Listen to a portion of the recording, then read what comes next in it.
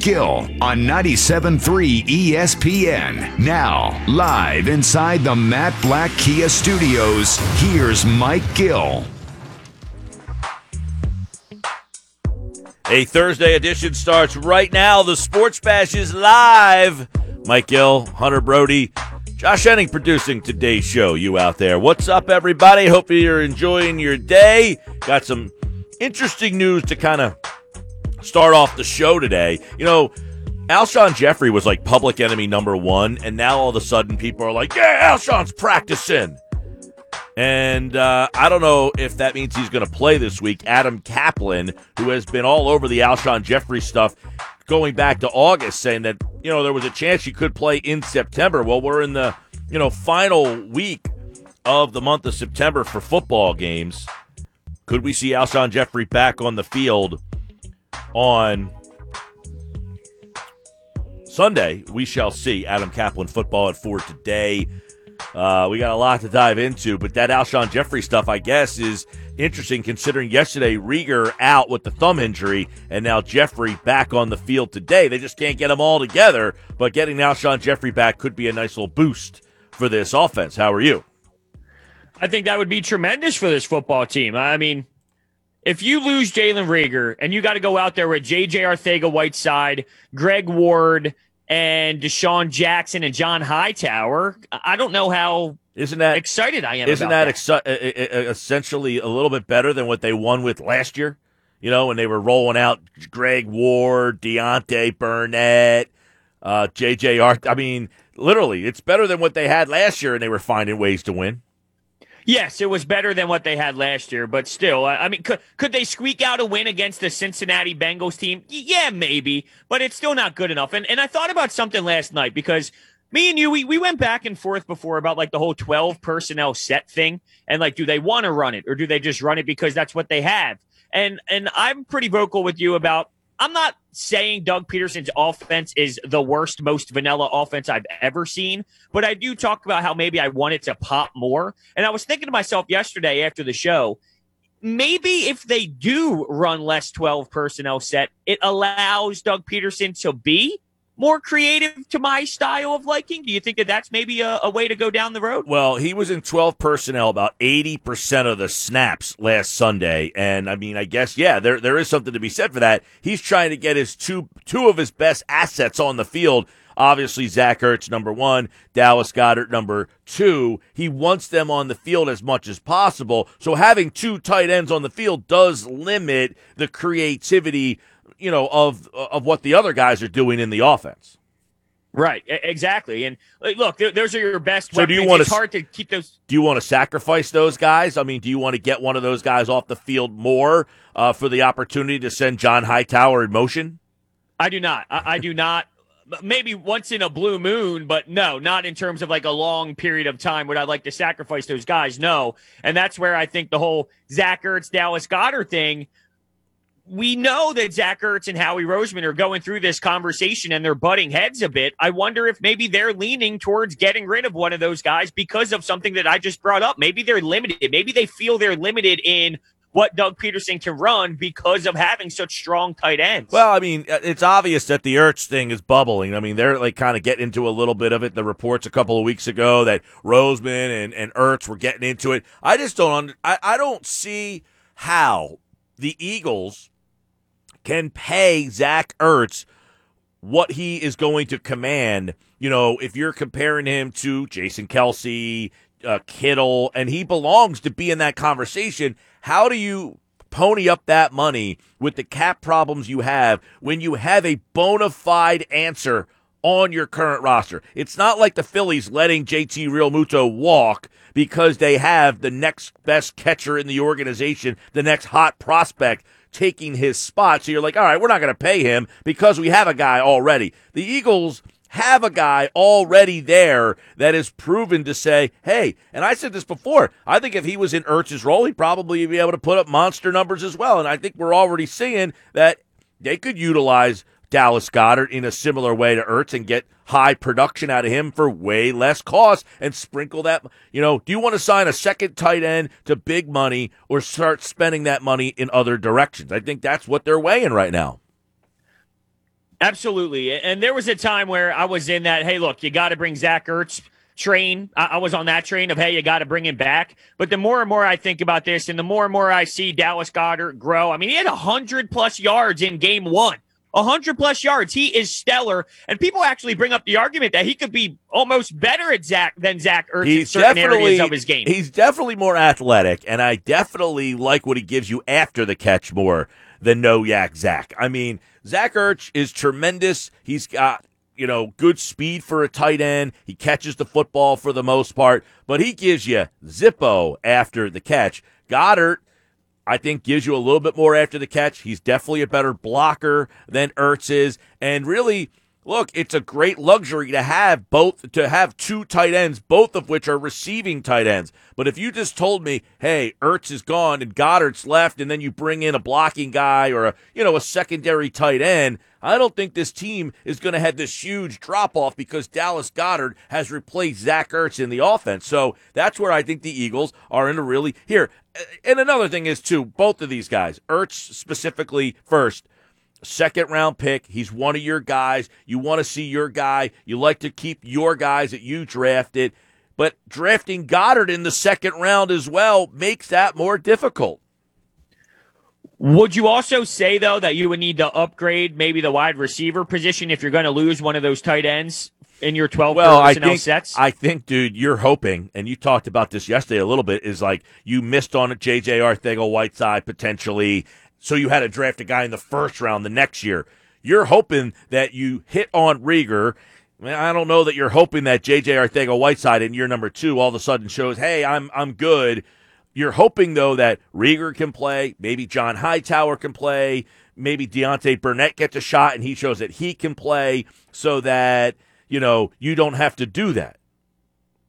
Right. No, look, but that's an ask, isn't it? I mean, that's a big ask. Hey, Burnett, can you play for us? Can you really play for us? And look, Greg Ward, he can play for us, but when I say we need to upgrade the receivers, if you're going to go from 12 personnel to 11 personnel, you need way more than Greg Ward. Nice player that earned his role, but if you're going to hope Burnett turns into something, it's got to be something way more significant than what Greg Ward is, and Greg Ward has earned a nice role. Okay, I'm not, and look, go look at, the Baltimore Ravens wide receiving core. Are you salivating over the guys? I mean, they got Marquise Brown, Willie Snead, Boykin. That's a good point. I'm not one of those. I like that you brought this up because I'm not one of those. You need a Julio Jones. You need an Antonio Brown. I think that's a waste of the cap because they get paid so much money. Look at Atlanta right now. Julio Jones, tremendous, maybe one of the best receivers in football. They went and drafted Calvin Ridley in the first round, and he's having a great start of the year. They have Russell Gage, who's been one of the best, number 3 guys in the league. The team's 0-2.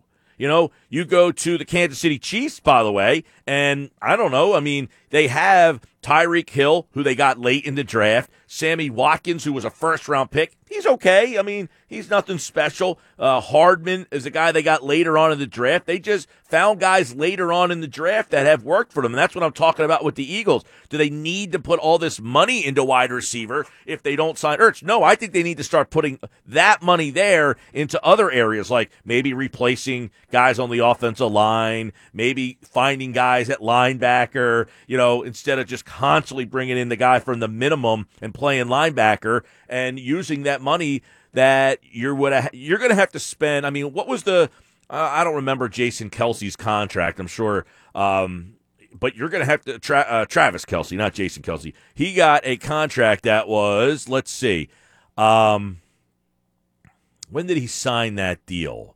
Pretty sure it was this summer. Right, he got it this summer. And, I mean, whatever Kelsey's contract was, or Kittle in that range, that's what Zach Ertz is going to command. You have to decide whether or not you want to spend that money on just one tight end or spread that around. You definitely have to spread it around. But onto the receivers, you are right. You don't need the big-time splash guy. I just need more of an upgrade than, say, Hightower, Jay Jaw, and Greg Ward to make. Like, you won a Super Bowl with Alshon Jeffrey, Torrey Smith. I mean, you need something like that that's a little bit more serviceable than what you have, but it doesn't have to splash. We don't know that these guys aren't. I mean, John Hightower might turn into a Torrey Smith. J.J. Arcega-Whiteside, he was drafted to be like an Alshon Jeffrey. So far, Boom, Bupkis hasn't worked out. Now, back in the day, back in my day, wide receivers, you didn't expect anything from those guys until like year number 3. When you drafted a rookie wide receiver, it was like, you're not getting anything from that guy until the 3rd year. And then like Randy Moss went and blew that out of the water. And then all of a sudden, rookie receivers came into the league and they all, a lot of them. But is it something to say that J.J. Arcega-Whiteside is just not in the right role? And look, I'm not sticking up for J.J. Arcega-Whiteside. He might as well be Brandon Workman for me right now. But I'm just saying, maybe his role is Alshon Jeffrey's role, and he hasn't been able to really been put in that role yet. I don't know. I don't know if I can go to that spot. Well, if he's not put in that role yet, does that mean that's on Doug Peterson? Well, I mean, it's like last year. The problem that they said that first off, he was hurt last year. He had injury problems, and then they didn't cross train him. He didn't know all the positions, so they were only training him at one position. And then when he was boom, whatever it is, and the guy went to Stanford. You're telling me he's not smart enough to figure out like if he's playing the X to Y to Z? I mean, come on. And now this year, I don't know what role is he really in. I just think he stinks, Gil. I honestly do. He could. I'm not saying, look, again, I'm not backing the kid. I'm just saying, to go back to the point of spending money on that position, if you're not spending it on Ertz, the hope is you don't have to spend money on that position because you have a second-round pick. You now have a first-round pick. And then, like these other teams that I just mentioned, you brought in a Hightower, and maybe he turns into where you don't pay those guys a lot of money, but they become, they have a role and they're productive, and then you can spend that money, where you really want to. You're going to need a new center. Jason Kelsey's not going to play forever, and you're going to need a new left tackle. Jason Peters is not going to play forever, and if Dillard comes back, you don't know what you're going to get from him. Okay, then fine. Then you're going to probably at some point need a left guard because, say, Amala, let's say he's the next center. All right, maybe they slide him over to center, which means then you're going to need a guard. So you're going to have to spend money somewhere on the interior of that line. I believe Herbig played center as well, if I remember correctly. Well, and maybe Herbig's the next left guard, and say Amala becomes the center. They seem to like Herbig a lot. He's going to start. It looked like yesterday they flipped him from right guard to left guard, and now they have Pryor playing right guard. So another, change on the offensive front. Third different offensive line that you're going to see. So maybe, we're talking about spending money. Well, you got Herbig. Maybe he's a guy they like, and they don't have to spend a lot of money on Herbig. So that now frees up more money. Like this Zach Ertz decision, I know it's kind of like off the beaten path here a little bit, but it's a big decision for the future building of this roster. By the way, Travis Kelce got a 4-year, $57 million deal. All right? That's a huge amount of money put into one player at a position that you're already pretty good at without Zach Ertz. What was George Kittle's, though? Because I think his was heftier, and I think the problem is Zach Ertz was looking more towards George Kittle. George Kittle was 5 years, $75 million, and Trayson Kelce was 4-year, $57. I think that we can ask Adam Kaplan at Football at 4 today, because I know he's pretty big on this scenario. I think if I remember correctly, that Ertz is trying to get more Kittle, and the Eagles want to go more Kelce. Well, Kittle's $15 million a year. Kelce's $14.2. Hunter Henry is 10.6. Austin Hooper's 10.5. Kyle Rudolph is 9. Gronkowski is 9, and Zach Ertz is 8.5. So right now he is the 7th highest paid tight end in the league. Yeah, he's probably going to want to get somewhere between Kittle and Kelce. So Kittle's at $15 million a year. Kelce's at $14 million a year. The years and the amount for Kittle's is bigger than Kelce's, but the average salary he's going to want to be making somewhere probably between $14 and $15 million a year. And look, you're asking me today the way I'm watching this team and trying to progress down the road, I don't see any way the Eagles come to terms with that deal. I just don't see that happening. And I think I think Ertz knows it, and that's why he's frustrated. I agree. And I think I support that move, though. Like, think about what you're going down right now when you're talking about, what's going to happen at center? What's going to happen with this offensive line? You might need a new left tackle. What is Andre Dillard? Can J.J. Arcega-Whiteside work? You don't have a linebacker. You know what I mean? Like, all of these things we're talking about, those are major issues, and there's a lot of them. It's not one. There's not one hole to fill. There's a lot of holes to fill. So with that amount of money, if you can attack maybe, let's just say 2, 3 of them, that's huge. I support the logic of moving on from Ertz. I do. I don't know how you can't. I mean, really, I don't see how anybody can say, hey, let's give him $15 million when you had Dallas Goedert here already. That just seems to be a luxury, and this team is not in the luxury business right now. They're a 500 team, or 2 games over 500, 4 games over 500 the last 2 years, 9-7, 9-7. You can't put $15 million into a luxury. You know what I mean? Can't do it. Isn't that sort of like, just to fire back at you a little bit, the Hurts thing was a luxury thing, no? Yeah, but you're not paying him.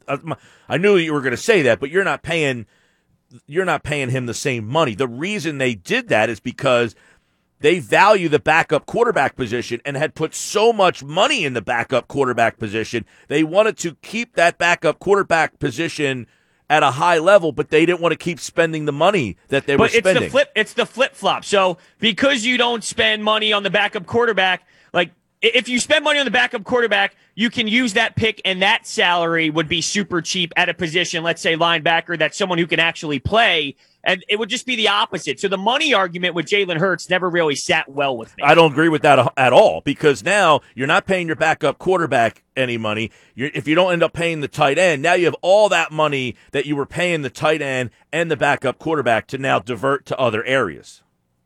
No, but do you understand what I'm saying? If you pick a linebacker in the second round and he's barely getting paid anything, that means you have money now to spend on your backup quarterback. And then if you want to go down your road, it's Hurts isn't getting paid any money, then you go spend and use that money on, say, a position of need on the field. Well, it's just flip-flop. And we're just assuming that they're going to use this money to possibly finally go and get a linebacker. Well, it could be it's many positions. I mean, to this point, it doesn't look like Jalen Mills is a great safety. There's plenty of time for us to figure out, but I would say that they need to fix that. I was going to say, lot of holes. The areas where you would take this, newfound money potentially would be, all right, Brandon Graham's going to start getting older. We're going to have to get a defensive end. Derek Barnett, I think the jury's out on him. Even if he was Reggie White, he can't stay healthy enough. And by the way, he's not Reggie White. So Derek Barnett, we got to get an upgrade there. So I would think money's got to be invested in that defensive end position. The linebacker spot, they've got to find someone to play that spot, to pay a little bit of money to be the guy there. And then you're right. I think Rodney McLeod, Jalen Mills, you got to put some money into that safety position and start saying, all right, McLeod is just a good player. He's not great. Mills, jury's out still. He might be better by the year. Why can we support the luxury pick when it comes to Jalen Hurts? Why can we support that? But after, first off, we're naming all these problems over the recent years of poor drafting, yet we're going to support the Jalen Hurts thing and make it seem like that's some genius after they miss on all these picks over the recent years. It just doesn't add up. Something's not adding up to me when it comes to, we talk about all these missed opportunities in the recent. We can go back and say Lane Johnson, Zach Ertz, and all these other good picks. Goddard's a good pick, Sanders is, but there's way too many misses. Yeah, we're going to act like Jalen Hurts was like an automatic hit just because we like the luxuriness of it. It's just a weird situation that I can't support. No, I mean, I don't think anybody is banging the gong to say that, man, they've done a great job with Jalen Hurts through 2 games. He's got 0 impact so far. Nothing. Been completely a disappointment. You can't sit here and back that after 2 games, but if you're making a decision on it after 2 games, well, then that's the problem. No. You're right, but I just look at everything that we are talking about today, which are major problems with this team. There's a lot of problems. But what it comes down for this organization to go down that road, it's like there's so many more important issues than that one. They're important with this team. They're important to you. You don't value the backup quarterback spot as much as they do. That's the disconnect. Well, guess what? I'd rather them. That's a flawed mindset. Then, if you think we can have a poor roster, but we have a good backup quarterback, we're good to go. Shame on them. It's flawed to say that if they took someone else in that spot, that all their problems would be fixed. You're right, because they're bad at drafting, but I'm going to take you're a big percentage guy, Hector Neris over Workman. I'll take my percentage on a chance to get someone who can make more of an impact every day than the backup quarterback position. Well, again, it goes to the disconnect of you do not value the backup quarterback spot. Well, I have a problem with valuing the backup quarterback over positions that are played every single day. Okay, this is like you yesterday to me. That's fine, but that's the way that it is. It's just the way that it is. They value that spot, and that's why they drafted a player in that spot, because they value that spot more than you do. You're telling me yesterday, they can't pitch a guy for the third inning because that's baseball in 2020. I don't have to agree with it. I haven't seen any other team do that. The Green Bay Packers did it. They took the guy in the first round. But they're not using him. They are okay. That's fine then. That means the Eagles are looking for Jalen Hurts to be the future. That's different then. That's them picking their franchise guy for the future and Jalen Hurts. Different story. But I'm sold he's a gadget guy. If they think Jalen Hurts is the guy and their next franchise guy like Aaron Rodgers did to Favre, then fine, I'll support it. But I don't think that's the mentality they went with. He can be both. I mean, he can be the guy that they view to be the quarterback in 2022 while also getting something from him in the years leading up from that, because he has that ability to give you more than just standing there holding the clipboard. Okay, but fine. You have the one team in Taysom Hill, but that's two teams out of 30-something, when baseball yesterday is what baseball is in 2020 from all teams. Well, and by the way, the Baltimore Ravens did it a couple of years ago. They had Joe Flacco. They drafted a quarterback with the 32nd pick. Well, then that tells me then Carson Wentz isn't the guy, and that's their message then. That's fine. That's different, though, than if he's just a gadget player. That's different. If he's the franchise guy, then fine. It changes the scenario. Again, he can be both. I mean, he can be both things for the first year of his deal. He obviously is not the quarterback. Maybe even next year he's not the quarterback. I think the Eagles are trying to evaluate whether or not Carson Wentz is their guy, or is it time to move on. They've found some value in this player, saying, look, we can utilize what he brings in other areas for while we're evaluating Wentz, while also saying, and if Wentz isn't our guy, we really like the possibility of this guy potentially being the guy. You can have he can be both.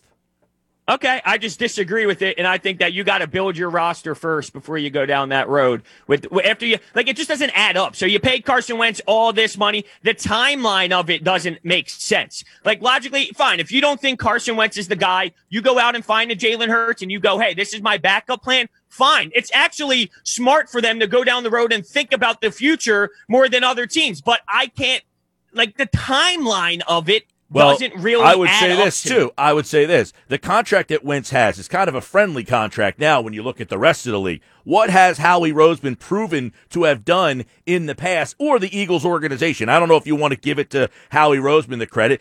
They traded Donovan McNabb away. They traded Kevin Kolb away. They traded A.J. Feely away. They traded Nick Foles away.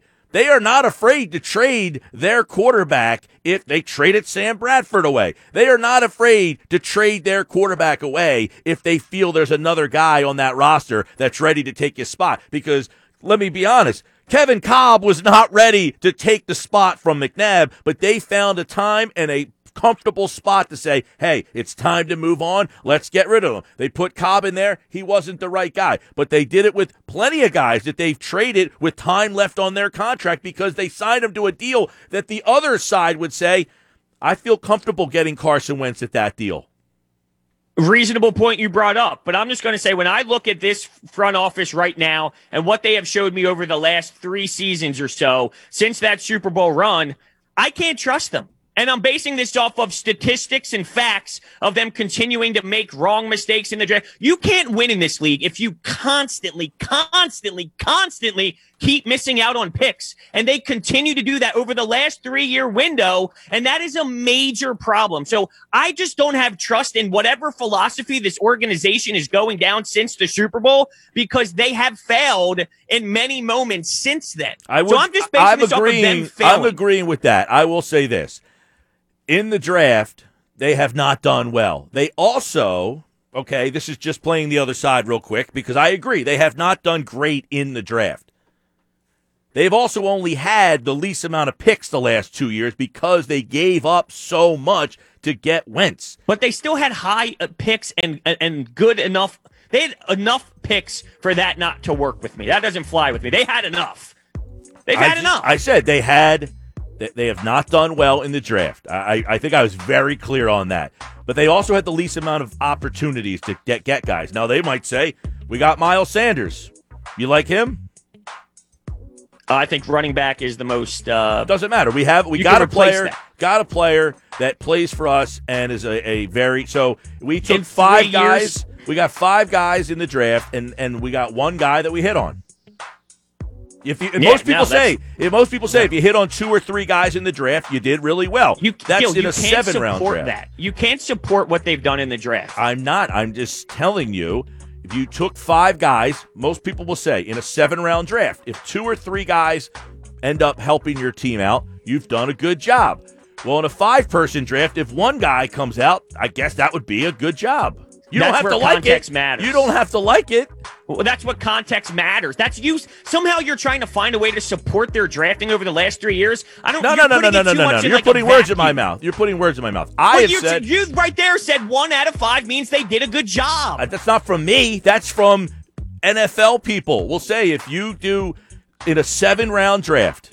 Don't get mad at me. It's not coming from me. I don't have to agree with it. I'm not mad at you. I'm saying in a 7-round draft, people will say if you found 2 or 3 guys in a 7-round draft, you did a good job. Well, if you only got 5-round draft, you can't say if you hit 2 or 3 in a 5-round draft. You have to say if I got 5 picks, you got to hit on 1. And the Eagles would say, we did that. Well, they're wrong to say that because they haven't done a good enough job. All right, on the other side, Derryk Sellers is the president of the West Jersey Football League. High school football, they're going to try to play. What have the challenges been? Is there some hurdles? We'll ask the president of the West Jersey Football League coming up next here on the Sports Bash. Off-season. By no means are we a finished product. What off-season? It's Push with Mike Gill on 97.3 ESPN FM. And the Sports Bash today is brought to you by GMS Law. Make the right call. 4 convenient locations to serve you online, gmslaw.com.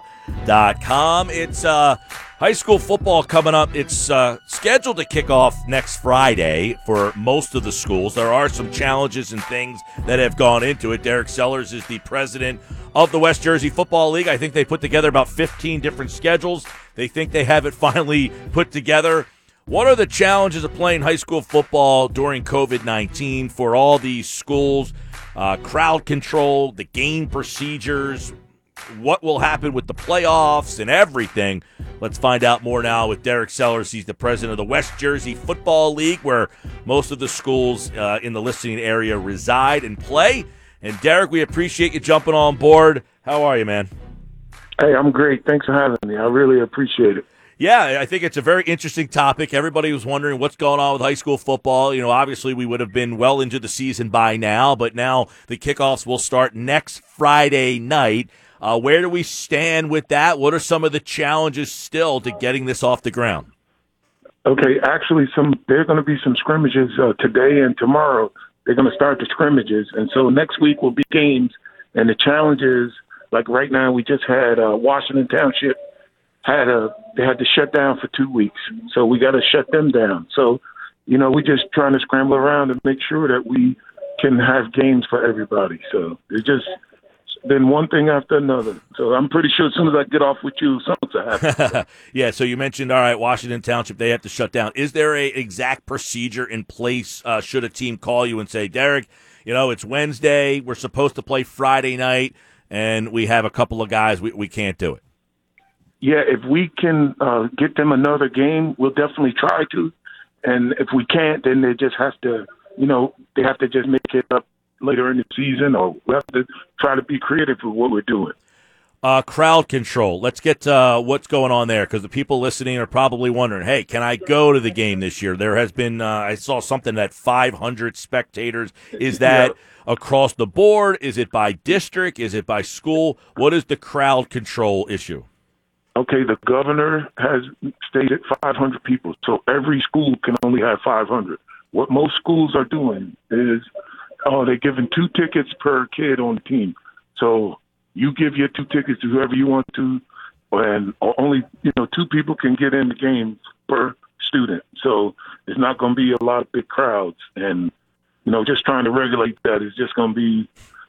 Some schools, it depends on the individual school. So everybody should call the schools and find out what's going on. Right. Some of the schools have already announced. Right. Some of the schools have already announced they're not even dealing with it. They're just going to go with no fans. Correct.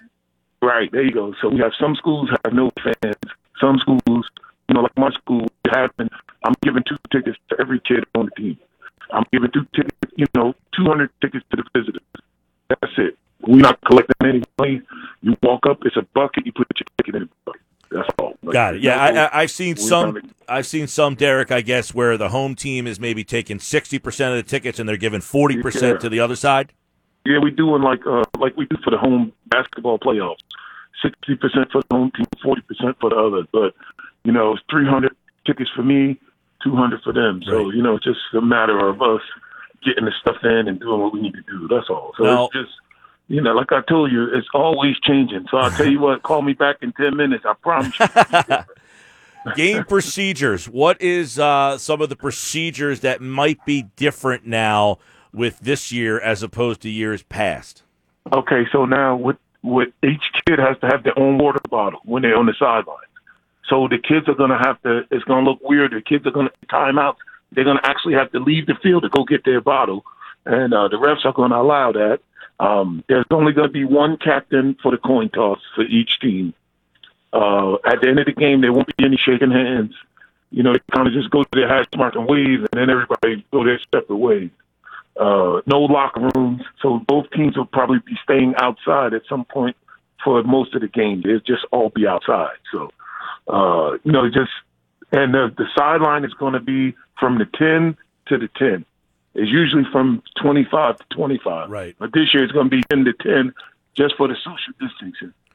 But it's going to be funny with some of the smaller teams, like when they spread out like that. It's going to look like it's a lot of guys, Yeah. And I know some of the coaches might like being all the way down to the 10, right?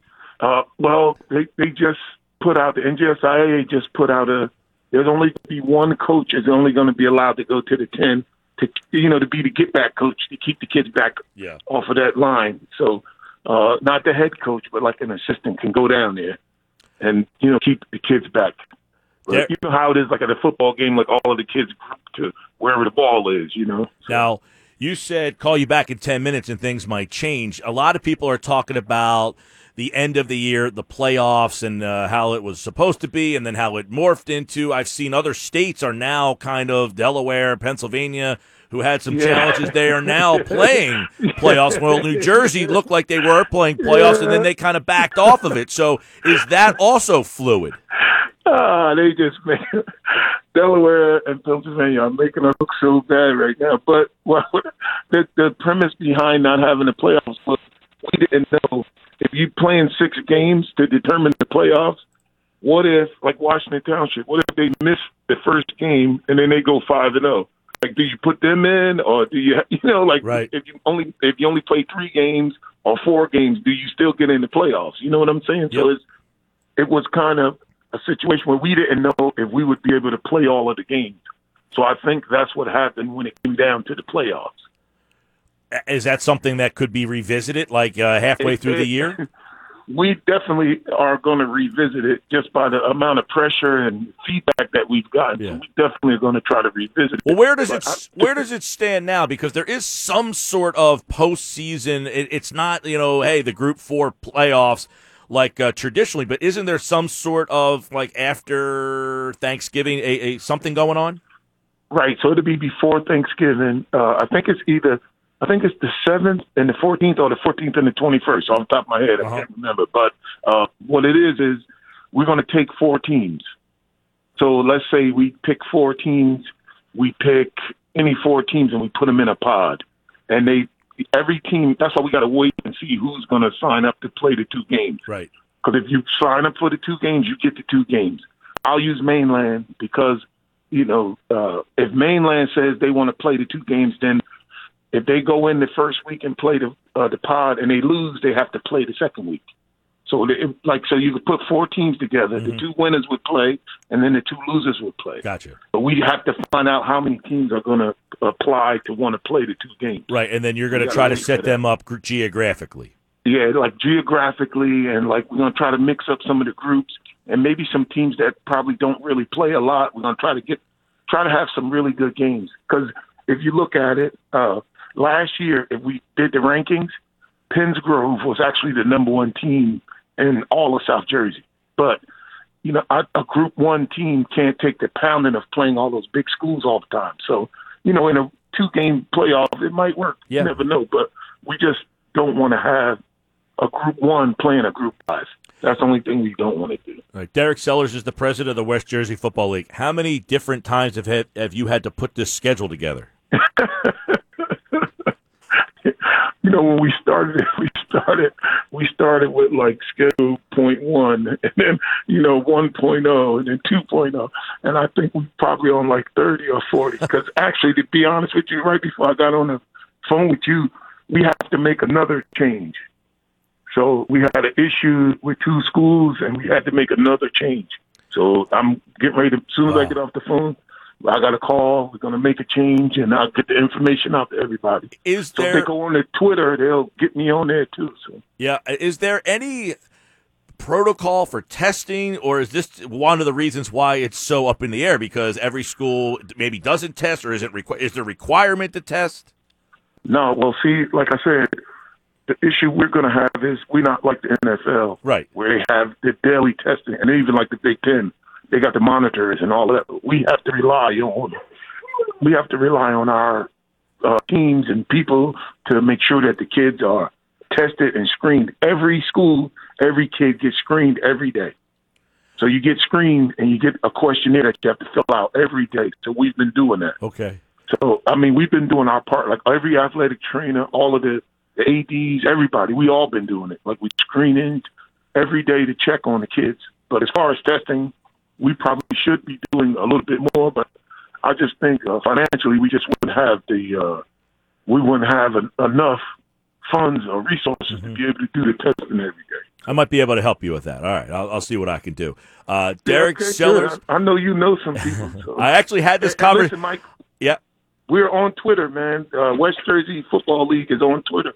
Please go on follow us on Twitter. That's what I'm supposed to say. Yep. Okay. And I was going to say, Derryk Sellers, he's the president of the West Jersey League. I was going to say, is there a way that people can follow the information and all that Twitter stuff? Okay. Thank you, Mike. You're the best, man. Derryk, appreciate it, man. All right. He is Derryk Sellers, the president of the West Jersey Football League. There you go. Very trying to get this football off the ground. I know so many people wanted to do it, but look, you probably got the phone ringing constantly. We can't play. We got problems here. We got things going on there. I don't know. It's funny, though. I literally was just having this conversation about testing for the schools with somebody. And I was like, I'm sure they got their own school systems or school districts have their own thing. And I guess they don't. Is it probably something similar to, I could be totally wrong, but remember when we did a live broadcast, we ended up going through one of those screens where it just takes your temperature kind of thing? Well, I mean, now you're at the point where, no, to answer your question, like to have the scanners for temperature. Like, here's another, like, just taking your temperature, I think that's more of a mental thing than actually telling you anything. It's just like, okay, I don't have a temperature. But there are now rapid testing that are becoming readily available, and it's like whether or not you know the right people. Like that's what happened with the Big Ten. They got this rapid testing that they finally felt, okay, we feel secure because we can get my sister took a test, I don't know, a week or two ago.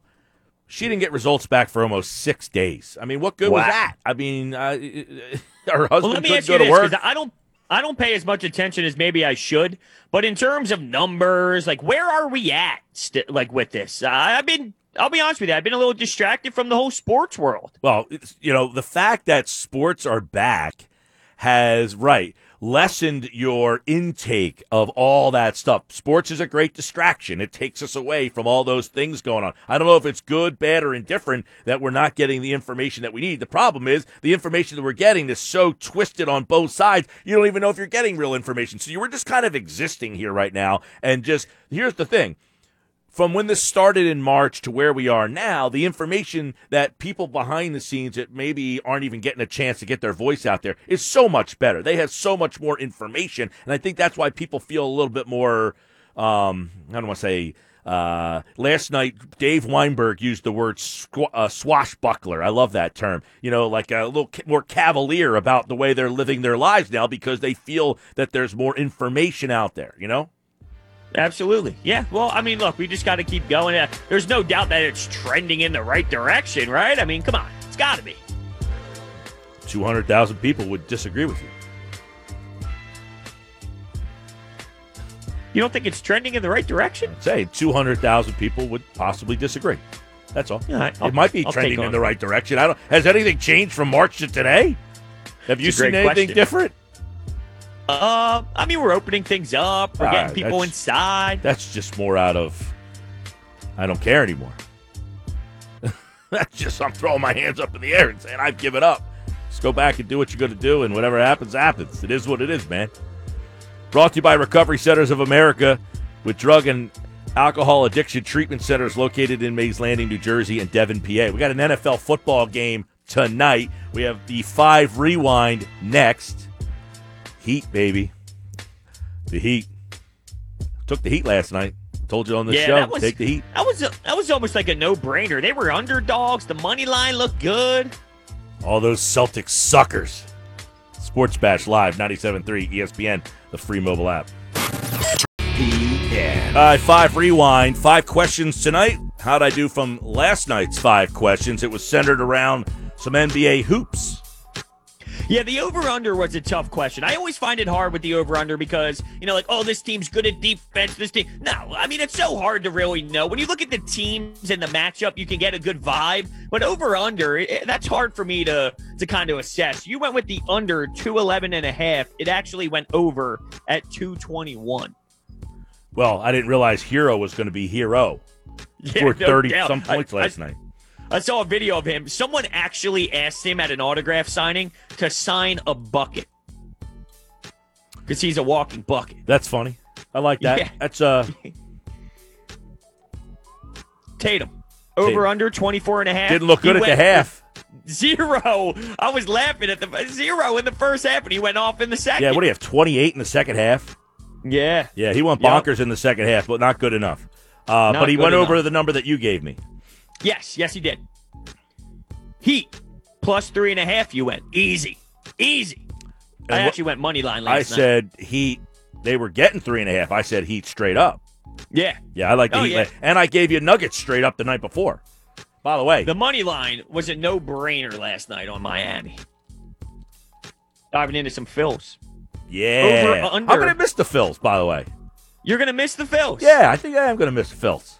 Wow, I'm just shocked for you to say that. I've watched almost every inning of every game this year, unbelievably. Yeah, it is pretty wild. What happened to you? Love baseball, man. Love baseball. Apparently, I like bad baseball. That is true. Apparently, I like bad baseball more than I like just baseball. I don't know what it is. Imagine how much more fun it would be if they were actually winning games. Yeah, they won last night big time. They did. And that's why with the 5.5 runs, you went under. They put up 12. Bryce Harper with a broken back ends up hitting 2 bombs. Yeah, 2 bombs and got walked 3 times intentionally. That's a crazy day at the office. So what was the question? Over under 5.5 runs. That was what was on DraftKings. Yep. And you went under, and it was over. And I said they would lose. Yes. You were also wrong. Yeah, I was way wrong. 49 and 41. I was way wrong on them. Eflin was sparkling last night. I don't know what to make of Eflin. There's a common theme with his work, though. He keeps his pitch count extremely low. Complete games are not normal these days, and he puts himself in a position all the time. I want to bring this up. So that trade was Eflin for Jimmy Rollins. 36-year-old Jimmy Rollins, they got Eflin. That's the kind of trades, and I'll tell you, everybody knocked Ruben Amaro. I was one of them. I was not a huge Amaro fan, and I'll tell you, the Cliff Lee trade to Seattle, absolutely, I thought was the worst trade of all time. And the way that he answered it was, well, we need to restock the farm system. That was awful. So I definitely was a hate to face with Amaro on that deal. But on his way out the door, I got to tell you, I thought he made a lot of good moves when he was like a lame duck on his way out the door, like the Eflin deal, what he got for Hamill. Like when he was getting rid of like Utley and Hamels and all those guys, like I thought he did a pretty nice job of just like, hey, we're going to give you this guy. I want to get a pitcher back in return. I want to get a pitcher back. He got all these pitchers. Now, a lot of them didn't work out. Nick Pivetta. See your boy Pivetta the other night. Yeah, the thing is, people were getting all crazy about his strikeout. He went 5 innings and almost touched 100 pitches. That's Vinny V territory of something that he's always had a problem with. It's not like, yes, the strikeouts against the Orioles, it looked like a high number of strikeouts. Now, I didn't watch the game. I just saw the final stat line. But 5 innings for 100 pitches isn't very good. No, it's not. No, it's not. But he had 8 strikeouts, You're right. Look, I can't understand, like in Babe Ruth baseball for 13-year-olds, they have a pitch count limit. You can't throw more than 95 pitches in a game. Twice this summer, I had a kid make the 7th inning under 95 pitches. A 13-year-old kid can throw 7 innings under 95 pitches, but frickin' Nick Pivetta and Vince Velasquez can't. Now, either I'm the best pitching coach of all time, or those guys stink. And I would say the former is probably better than the latter.